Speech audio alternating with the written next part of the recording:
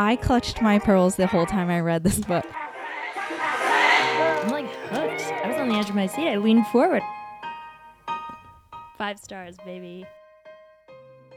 Welcome to Books in the City Pod.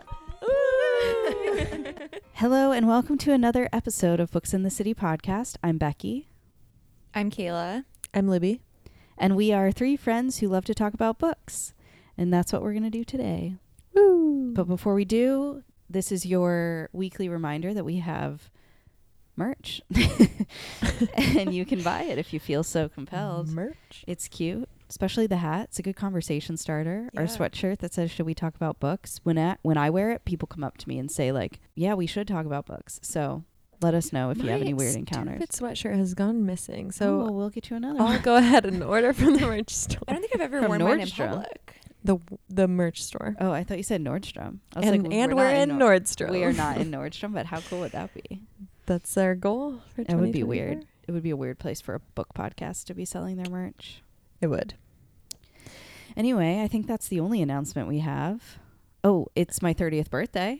Oh. The day of this birthday. episode release, so I am over the hill. Birthday. Over the hill? No, That's that's not till 40. 40. I know. Come I thought on. it was 50 was over the hill. Hey, nothing's over the hill unless you want it to be. Okay, I don't actually. I like have a false. First of all, it's January 21st, the time of recording, so this is not actually my 30th birthday, but this will be released on that day, and I have like a, oh my god, I'm gonna be 30. Oh my god, in my head, but it's only in the sense of like I feel like I should feel that way, like I don't actually, because I feel like every year like things just get better and better. So Yeah. like I have high hopes for my 30th year. It feels monumental because of society, but I don't know. But yeah, that's today. I think it's like one of those years when you're younger. You're like, oh, what will it Yeah. be like then? But I always say, like, my mom lost both of her parents very young. Like, she's now outlived both of them. And every birthday for her, she's always been like, I'm so lucky that I'm still here. Yeah. And like I grew up always hearing that, and I now, like, when my friends are freaking out about our age, I'm like, we are so lucky though that we get to like enter this Yeah. age. Like 30s Yeah. is a fun new adventure. I can't wait to Yeah. be 30. I'm loving it so Yeah. far. Yeah. So I you- feel like it's all silly to be like, oh, you're so old at 30. But I do like certain things. I'm like, oh, I feel very behind on that. And then other things I'm like, there's lots of things to come. Like when I look at like my boss who just had a baby, she's no hate to her. She's much older than 30. She had a baby kind of later in life. I don't exactly know how old she is, but I do know she's out of her 30s.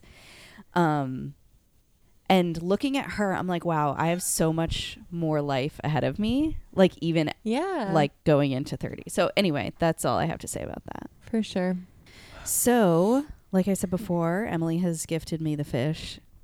I'm the only person who cares about them. And I will say this every episode. So they want to know today, if you could have a lifetime supply of anything, what would it be? Can I go first? Yes. This Whoa. is timely and you guys will understand because I'm out of toilet paper. And I would say toilet paper because it's so fucking annoying when you go in and realize, and I was like, I don't feel like leaving the house today. So now Yeah. we're using tissues. You just never have to worry. I also have extreme anxiety about running out of things because I grew up in a house where like my mom does not have that. So there will be like no milk or whatever, and she's like, oh, okay. And then like you'll go to like make your coffee and there's no milk, and I'm like, are you kidding me? Now like my whole day's ruined. So when I see things get low, it has to go on my list right away.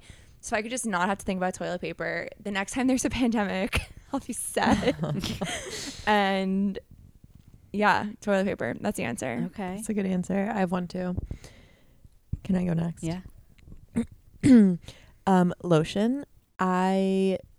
For some reason, I guess if I was being like broad, it would be like any kind of toiletry type of thing. Like I hate, you can see like your bar of soap getting smaller and smaller, but just in the moment, it's really hard to remember to like get it. And it's the same thing you're saying of like, but yeah, for some reason, lotion, like with the soap or the shampoo or whatever, there's always like an extra body wash or something in there that you can like use in the meantime.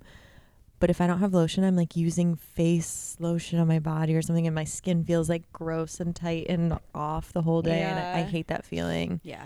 And for some reason, it's such a draining task to go a block away to the Duane Reade where everything is behind a lock. Thank you. And you have It pisses me off so. I don't know if this is all over the world. It's not. It's just in places In where New there are York, a lot of homeless. It's really Deodorant is behind It's everything. a thing. It's You know, everything. recently I was at Target because it wasn't that recently, but when I went to Firefly in September, I like hurt my Achilles.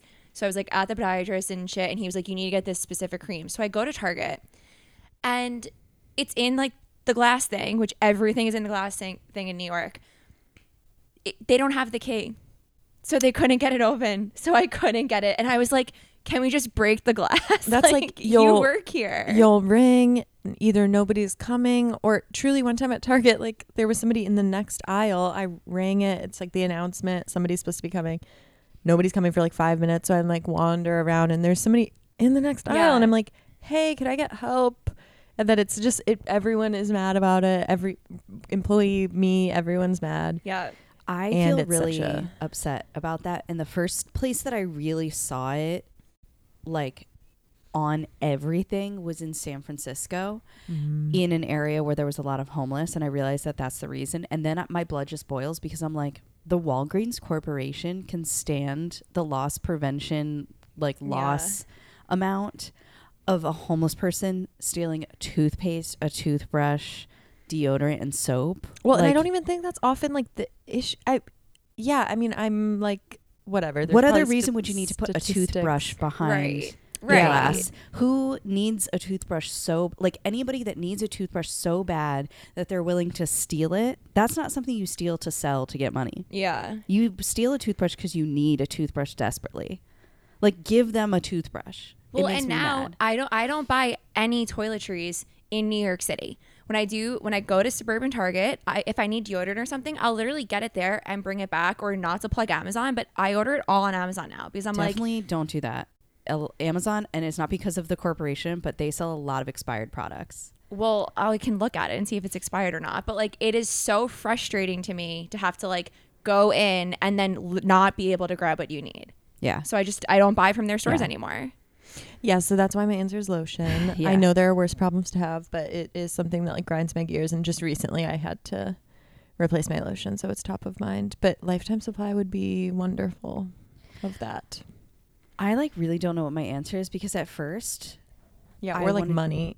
Yeah, money money. doesn't. You can't say money because the question is more about like what would you buy with that money? Like what would be the item that you would want to have a lifetime supply of money for? But with that kind of like stipulation in mind, my first thing, which is sunshine, Oh, that's a goes good away. one. And like sunshine, not because I want sunny days all the time, but because I want to pick and choose when I have sunny days. But then that's Yeah. like not the right question. Like not the right answer. If to it the was like a question. fantasy. If Yeah. it's an item that I have to purchase, like, and have a lifetime supply of, I think I'm just gonna say like lemons and or lemon juice, because when I run out of that, I get really like annoyed. Yeah. That makes sense because you put it in your water I every put day, it in my right? water every day, Yeah. which my dentist isn't happy about, but that's fine. It's like wearing the enamel Yeah. down or But I just love water with lemon. And I can drink water without it, but it just makes me happy to have it in there. So This is also clearly stuff that's like basic but so irritating when you don't have Yeah. and can like ruin your day. it doesn't it I just get bummed when I don't have lemon juice. I It's- hate the feeling when you I- can't put lotion on. if I don't have if my hands are dry, I feel like I can't breathe. Like just thinking about having dry Yeah. hands like is making me like feel One like my time, throat's closing. I was putting sunscreen as moisturizer because That's like not the an alternative. I have eczema too, and like it's bad. It's Yeah, bad. but you know what? I actually learned like not wearing lotion has been helping my eczema. Oh, could not help mine. You should try it. I don't know about that. Ooh, issue. let's Well, move on. I feel like we need lotion right now. Everybody needs a lifetime supply of lotion. lemons and toilet paper Lemons. or And lemon. you know what? Lemons, that very versatile thing. Yeah. Water, you could use them for cleaning. You could make Spritz little- pie. Yeah. Mhm. This is a House of OC reference, 7 lemons in a bowl. Someone listening will understand what I'm talking about. Yeah. All right. Should we talk about books? We should. Okay, I'm up first, and I'm going to talk about The Social Climber by Amanda Pellegrino. It came out this January, and I could not put a bigger content warning on a book if I ever. Wow. It's like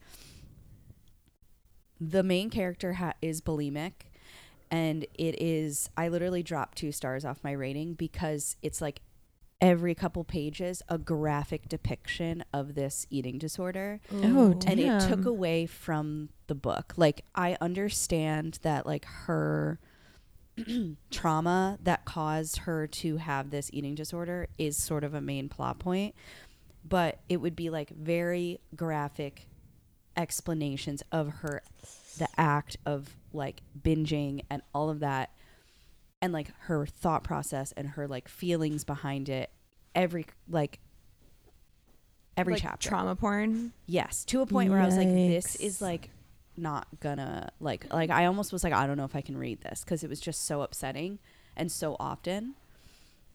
But yes, but if you are struggling with an eating disorder, don't read this book. Right when you first said that, I thought right away of Jeanette McCurdy's memoir, because like when I covered it on here, I said it was so upsetting, but I think there is a difference when it's like this is someone telling Jeanette was sharing her story. And I don't know what the author's story is. There wasn't an author's note or anything like that because I had an ARC. But if that is something that she needed to write for herself, like, I think she should feel empowered to do so. But just keep it in mind before you go into this book. It's upsetting. And do you think, because I want to read this, like, could I just skip over those paragraphs? It's the whole, like, I can't even, it's a lot. It's a lot. Wow. It's like a main thing. So anyway, let me just get into it and you can judge from there. So also there's a TV show comparison that I have in my head for this book, but I can't tell you what it is because it'll ruin the whole twist. I have an idea of just damn. based on the cover, but we'll Okay. see. And with that being said, I think it's going to be really hard for me to talk about this. But the main character is Eliza, and when the book opens, right away you learn about her eating disorder because it starts with her. Like, honestly, the content warning is also for my description. Like, skip over it. We'll put the timestamps are in the notes. But anyway, Damn. it starts out That's a and lot. she's like in a hot yoga class, and then she's like running back to her apartment, and like she's talking about counting calories and like how skinny she is for her wedding because she's about to get married. And in the beginning, she like gets a call from the New York Times, and they're going to cover the wedding. She's marrying a very Ooh. wealthy man, and she's like very excited about it. So that's the first glimpse you get of Eliza. Then every other chapter flashes between her current day preparing for this wedding and her past, in the before time, basically. And so in that time, Eliza is known as Elizabeth, and she's this very sheltered, homeschooled girl raised in like a very culty, evangelical environment. Shout out. And she is secretly super like as a child, she's like super desperate to learn about the outside world. Like, she goes with her mom to the grocery store, and it's her first time being outside of like the farm that she grew up on. Like, she never left, like very sheltered. And when I say culty, they weren't in a cult. It was just like very zealous evangelicals, like as conservative as it gets. So she was homeschooled. She never left. She goes with her mom to the grocery store, and she sees like Cosmopolitan magazine and like all those, you know, magazines for young women in the checkout line. Her mom like has to go get lemonade. I almost said lemon juice. And leaves Elizabeth there. And so Elizabeth starts to like steal the magazines. And so this becomes a ritual where she starts to steal like the Cosmo. And that is how she like learns about the world. And so everything that Cosmo is telling her, she's absorbing this. This is her education, because she doesn't have friends outside of her brothers. She doesn't like know anything other than going to the grocery store. So her plan is to get out of her parents' grasp and like this whole world. So she convinces her parents to let her go to college, and she chooses the only college that she knows that her parents will allow her to go to, which is called Covenant University. And so, Wait, isn't that a thing? well, I don't think so, but what I was going to say is, for those that don't know, I went to a really small Christian college my first year of school. And so like, I know about all the different really small Christian colleges for the most part. And when I read this, I was like, that's about Liberty University. 100% this is Liberty University. Because like, I knew people that went to Liberty, like there were separate crosswalks for men and women. Like, wait, is that the one I watched a Netflix documentary a few months ago where like the president of it and his wife were having an affair with Yes. the pool boy? I'm pretty sure that was Liberty. Yes. And then when they got into the stuff about the school, I was like, how The is school is this wild. real? There's like strict curfews and stuff like this. I don't know. Like, I want to say that this book is definitely an exaggeration of a school like Liberty. I don't want to like have the Liberty people after me. Please. But this school in the book Covenant is strict beyond belief, to the point where it's like you really realize this is where her eating disorder starts, because they have this belief of like your body is a temple, and they require the girls to do a public weigh-in on their dorm floor by the RA. Yeah. What does it? And What is you Are get they points- supposed to be like perfect? Yes, and it's like they get there's a point system. So like if you are in past curfew, or like if you're making noise in your room past curfew, there's a point publicly on your door like against you, and like you get a notice explaining everything you did wrong, and everybody can see it. And you get points against you if you're not losing enough weight to become the weight that is like the goal weight of all the girls on the floor. And They the all girls have all have the the same same? weight? It's like, and it's not good. Like if you're not the prescribed level of skinny, you're not holy enough or whatever. You're not like treating your body like a temple. It's so is messed that a thing up. in religious? No, I think Mormon is like that though. I don't know anything about that, so I'm not going to say, but I know like the school I went to was definitely not strict. Like we didn't have a curfew. You know, a weigh in. We didn't have a weigh-in. We did not. It was a dry campus, but like obviously most people like most FIT is a people- dry campus, right? Like in most the middle of colleges Manhattan. because you're usually pretty underage. Yeah. So like you would get in trouble if you threw a party at my school, but it wasn't in this anywhere near this. I do know Liberty's a lot stricter with like curfews and rules about what you can wear and what you can do. But this is crazy. I've never heard anything like this. So I was like riveted by that. So Elizabeth's roommate is this girl named Ruthie, and Ruthie is somebody who was sent to school because her like stepdad was like, you're a terrible kid, you need to go be like reformed, basically. So Ruthie is of the world, and so Elizabeth is like, you are now my best friend, I'm going to emulate everything you do because I want to be of the world, basically. And so Ruthie's mission is to find the kids at Covenant who are like gonna have the parties and sneak out. And so like together they kind of join forces and figure out, like by reading all the notices of like people's like, you They know, got in trouble for. figuring out how to do those things without getting caught, basically. Wait, I also bet growing up reading Just Cosmo, Did that not does a have- number for you too. Yeah. Mm-hmm. So like I said, the book switches back and forth between her wedding prep and this past. And obviously I found the past way more interesting. There is a point where things start to, from her past, start to catch up to her in her current life. And that is all I can say. I gave it 3 stars because of the excessiveness of the bulimic storyline. I 100% understand why it was in there for the story, but I also feel like if it wasn't there to the extent it was, the book would have been just as strong, because what happens later is like, can't put it down, but you don't, it's really dark to read that. Like every time she has a stressful thing, which is all the time, she's going into this dark place and you're in her head as she's like binging, and then like the shame she feels after, and like graphic description, like I can't explain, but I yeah, want to read there's a lot. this, but I don't want to read.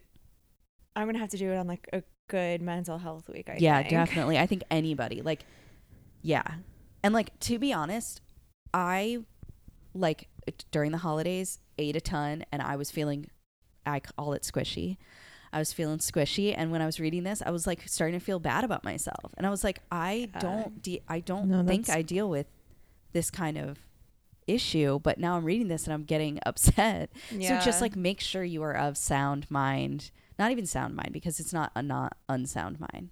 But like also if you're in recovery, maybe. Yeah, make sure you're in a good mental place, and don't read this if it's going to be upsetting. Oh my God. But yeah, 3 stars. It's called. Well, so if that wasn't in it, you would have given it 5 stars. I think I would have probably given it like 5.5 or 4.5. Wow. If it was less of that, it would have been a really, really good book. Yeah, but like I'm that intrigued. really took away from it. It really did. Interesting. That's it. I mean, yeah. Also, to your point, the gratuity, like over and over and over, it's like, okay.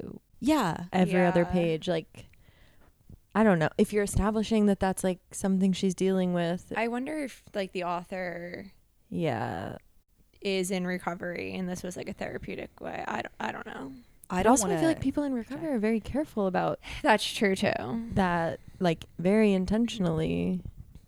I don't know, but it was upsetting. Yeah. Like if anybody reads it, I want your take. Like, I don't know, maybe I'm just overly sensitive. I don't think I am. Like, it was a lot. I think, but being a woman in the world, I think. No, I mean, I have some food issues, so I'm like more prone to be like, oh, this would probably make me not want to eat. But like, yes, I think existing in this society as a woman, we all like have so much pressure like that. So reading something like this, it doesn't give you permission, but if you're in like a bad or vulnerable place, it could like, make you slip. Set something off. Yeah. Wow. And I'll say offline some more opinions. I don't want to say on the podcast because they're sort of spoilery. I am going to read it though, so we can talk. Well, you can tell me. Yeah. Well, anyway, that was The Social Climber by Amanda Pellegrino. It was quite something. Kayla, what did you read? All right. So, as I said on a previous episode, I only write bullet point notes now, and this is one where I probably should have like fleshed out. Based on the last one, though, I couldn't tell a difference between. I don't know. Yeah, I was just making stuff up as I went. Yeah. I don't think done. I feel like you've always been very good at like getting your point across. Thank you. Okay, so I read The Librarian of Burned Books by Brianna Lubskis, and this comes out tomorrow on February 21st. Oh, hey. So this book was sent to us, and immediately I was like immediately, yes, this is a book for me. And even reading it, like, this is such a Kayla book. Honestly, it combined so many things that I love about historical fiction, and like this is a World War II book, so specifically that, but just like things about like other historical fiction, like all these elements that I love, like it was all in this book. And it is also very much a book for book lovers. I don't underline, but sometimes I'll take pictures of quotes, and there was like 3 different passages where I like took pictures of, because I was like, oh, I'm gonna want to like look back, and it was like talking about like just books, and like, I mean, if you're listening to this podcast, you obviously understand like the impact books can have on your life. And also, this is a book about books leading up to and during World War II, and like reading about like, I mean, it's called Burned Books, so like the book burnings in Germany come up, like just the power of books. Like, I don't know, it was just like, as a book lover, like you would appreciate that. So okay, my bullet point is kind of confusing. So there's 3 main girls, and I think the easiest way to tell you about this book is just give you a rundown on each girl. So we start with Althea in 1933, and we're in Berlin, and she is from this like rural town in Maine, and she always like wrote stories for the local newspaper, and her brother owns like I guess it's like a bed and breakfast, but it's like he owns like the town pub, and there's like a room above it that you can rent. So I don't know why I'm out of breath. So I feel like I'm out of breath from my book. I know. This is a workout. There's too much going on. Yeah. So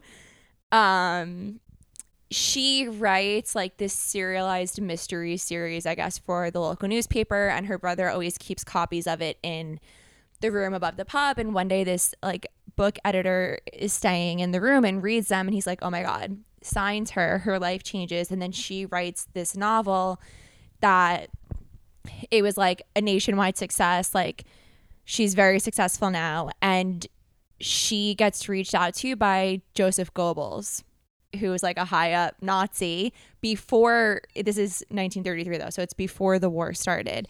So the Nazis were, and they did do this, like recruiting. It was kind of like a birthright program. So like her either parents or grandparents were German immigrants, so they were like, oh, you're a successful German American, like come over here. And they would kind of like brainwash them and like show them how great the Nazis were, so that way she would go back to America, and now she's this prominent figure and like spread the good word about the Nazis. Like that's what they were trying to do. So she is over there and she falls for it, and honestly I don't blame her at first, because like there's no social media, like she's only getting the news that they're seeing. She has a Nazi handler. He's like this gorgeous, obviously blonde guy, and they have like a little fling, and they're putting on a show for her, obviously, and she's only seeing these good things. And like she's there the night that Hitler gets elected as chancellor, and like she goes to like this celebration for it, and she's like saying she got so caught up in like the patriotism and like the hoopla over it and all. But then she meets these people who are actually working in like a resistance network, and they show her what's actually going on, and she obviously like comes to her senses.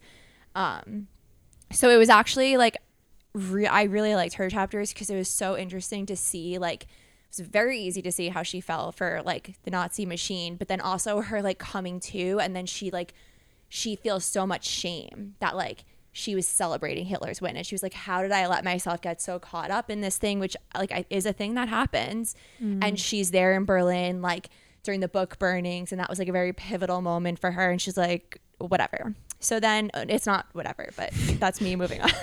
So Transition. So then the second girl is Hannah, and she is in Paris in 1936, and she is a Jewish woman who fled Berlin for Paris. And you know that that her brother is in a camp, but it's also 1936, so it's still like early in the war.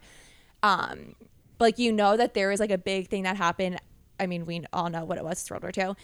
That made her leave though. And then she is working. There's like this Jewish library in Paris, and she's working there, and they're trying to like spread the word in Paris about like, because the Nazis are also over there like doing propaganda for them. This was before they had control of Paris, and they're trying to like say like something is coming. Like Hannah and her resistance friends are like, a war is coming, and like people don't want to believe it, so they're kind of trying to like prep people and get ready. And then her timeline, it was like they were all so good. I don't think I have a favorite, but she has like, that's impressive. Her past catches up with her, and there's like people that come back, and like literally I like said out like, oh shit, at one point like something happens, and I was like, oh, like this is good. And then we have Vivian, and she goes by Viv, and we're in New York for hers in 1944, and she works for this committee. I don't remember the name, obviously, but it was this real committee that I never thought about, that they were in charge with sending books over to the soldiers. And she gets these letters back from soldiers talking about like this one letter. The guy was like, my friend from California, like they gave him a nickname or something, because she even says like they probably didn't even know his real name, but like he'll live on in their stories as like whatever the nickname was. And he was reading, I think it was like Tom Sawyer's Island or something like that, like around a campfire one night, and like laughing and smiling and like getting all the other guys to want to read it. And then like the next morning he was shot and killed. And they were like, thank you for like giving my friend such a happy last night. And then like they're getting these letters back, like these books are the only thing that are like getting these soldiers through the war. They talk about Gatsby, how it had like a big popularity boost during the war because that was sent over to the soldiers and they were reading that. But at the same time, there's a politician in New York who is trying to censor the books and what can get out, and they're like cutting like more than half of the books that'll get to the soldiers. And she goes on this like she's from a wealthy family, and she's married into like a wealthier family. So she has like a bit of power in New York, and she's literally like, she shows up one night while the politician is at a steakhouse and confronts him right there about it. And like, she starts organizing then this, it's not a rally, it's like an event, and like to like trick the politician there, basically to like get the newspapers to pressure him to like revoke the censorship law. And this is where all three women combine, all the storylines combined in New York in 1944, something with this event. And it was so interesting to, like, I've read so many books about each one of these women's stories. Could have just been one single book. She did a really great job of like fleshing these characters out in like, it's probably like a little over 300 pages. Like, you're not reading like a 600-page book, but it felt like you got their full stories. But also to read in one book these three, like in Vivian's in 44, like it's D-Day. And then you're reading about that too. So like these three pivotal points in this like time period, and then all of their stories, it was just like I loved it so much. I wasn't ever like, oh, I can't wait to get back to this person's chapters, because every chapter it was just this compelling and interesting and important story being told. And like I just loved it. And Vivian also had like a really great love interest, and I was also like into the romance bit of it. And yeah, and I like the last point I just said, like what I mentioned with Althea, like, and even the censorship, like obviously, you know, like banning books is not, they still do that. Like, it really raised the point that I think like you can see how we got to this point, and you could see how unfortunately it could happen again, and like the importance of people like Vivian like fighting off these censorship laws and things like that, and like why it's important to like be in tune with what's going on and fight against it, because obviously like we don't want to go back to that. So I loved it. I gave it 4 stars. Like, if I did half stars, it probably would have been a 4.5. Yeah, I loved it, and it comes out tomorrow, so definitely pick it up. And that is The Librarian of Burned Books by Brianna Lepskis. I thought you were gonna say 5 stars. Yeah, I don't know why. I said like last year, I just got so strict with what gets 5 stars. That's fair. Libby, take us home. Okay. I also actually read historical fiction about World War II. Oh, but wow. historical fiction. This is shocking. I know. It was this makes more sense. It's historical fiction that was written in 1970. So it's like that kind of interesting, like when it was written, it was only 25 years ago. So that's like kind of fun. That's crazy to think about.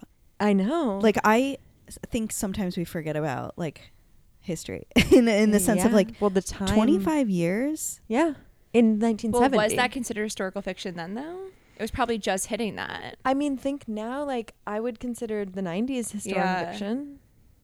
Right? Book about the 90s is I feel like that's hard for me to stomach, but you're probably right. No, I think so. I don't know. No, it's wild to think about. I think, would you say it's fair that if somebody wrote a book about like 9/11, that would be historical fiction? Yeah, I was just going to say the book. I'm looking on my shelf because I can't remember the title. It's in with my historical fiction, the something of Cassidy Holmes that I covered here on here in 2020. Yeah. It's about a like early 2000s girl group. I put that in historical fiction stacks. Yeah. So yeah. So this is historical for us and historical fiction for when it came out, but it's also been somewhat recently translated into English. This is by a Hungarian author named, did I even say what it's called? No. It's called Abigail by Magda Szabo. She's a Hungarian author who I think had popularity in Hungary, and it wasn't until like semi-recently that she was finally translated into English. So she's kind of like having a moment. The New York Review of Books, which is like a distinct, I feel like you'd recognize a cover, but they publish like usually this kind of translated and kind of like obscure, like maybe historical books that didn't get like, I don't know, they're reprinting them for the first time or that kind of thing. So anyway, so at the beginning of this book, there's this helpful author's note from the translator, I guess, about like, it just gives some more context for Hungary during this time. Like, I think the book is set in 1943. And I guess this kind of gets into the plot of the book. Let me just tell you the plot of the book. So, the main character is this girl named Gina Vitae. She is 15 years old. She's grown up all of her life in Budapest, and her dad is a general. And she lost her mom at kind of a young age, so it's really like her and her dad against the world, like thick as thieves. They had a really cute relationship. But at the beginning of the book, all of a sudden, she feels like her life is like being ruined and upended because, first of all, she had this French nanny who had to leave, like live in, nanny, but had to leave because of the war.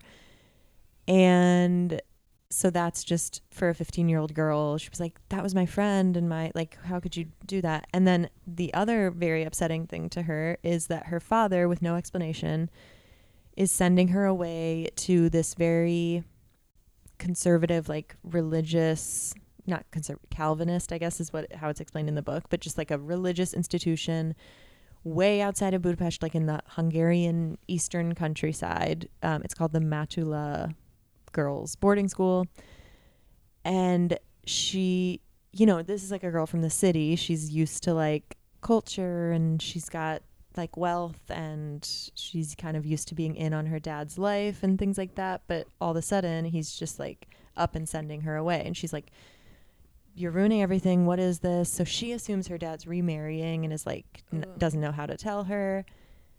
And it turns out, you find out later, that he's sending her to the school for her own protection because he's a general who's like kind of higher up in the army. And there's all of this propaganda flying around that, like they're doing great, winning the war, resisting German occupation, all of that. But in actuality, Hungary is not doing well on that front. And so her dad, he knows that, I mean, he's like higher up in the military, and he's seeing people around him like having these kind of like blackmail situations or like hostage situations of just like people in their family being used against them to get military secrets and like trading it. So all he has in the world is his daughter Gina, and he's like, she needs to go away. This is like the one place nobody would find her, and the institution itself is strict enough that like he knows she would be protected there.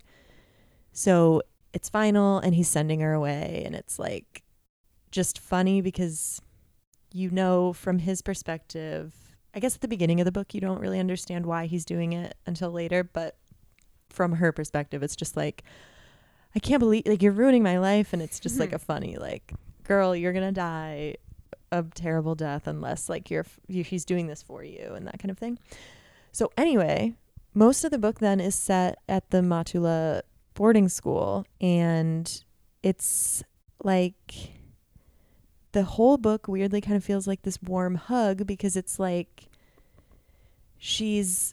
and also on the back of the book there's comparisons to Harry Potter, which I was like, what? But then when you're reading it, it is like this girl at this school like figuring out how to fit in, like learning their weird traditions, kind of like Harry Potter's like, this exists, and you're just like thrown into this whole world. And it's all just these like 15-year-old girls, and so like she gets there and it's so strict in the uniform, and she's not allowed to have her like rouge and like things she's used to, and she's like, this is like the end of my life as I know it. But then eventually starts talking to the girls and realizes there's like little rebellions happening around the school. So it's like that fun like shenanigans vibe of like all these crazy rules, but like how are we all working to get around it? So that was fun. She eventually learns about this belief that all the girls have in this figure named Abigail, which that's the title of the book.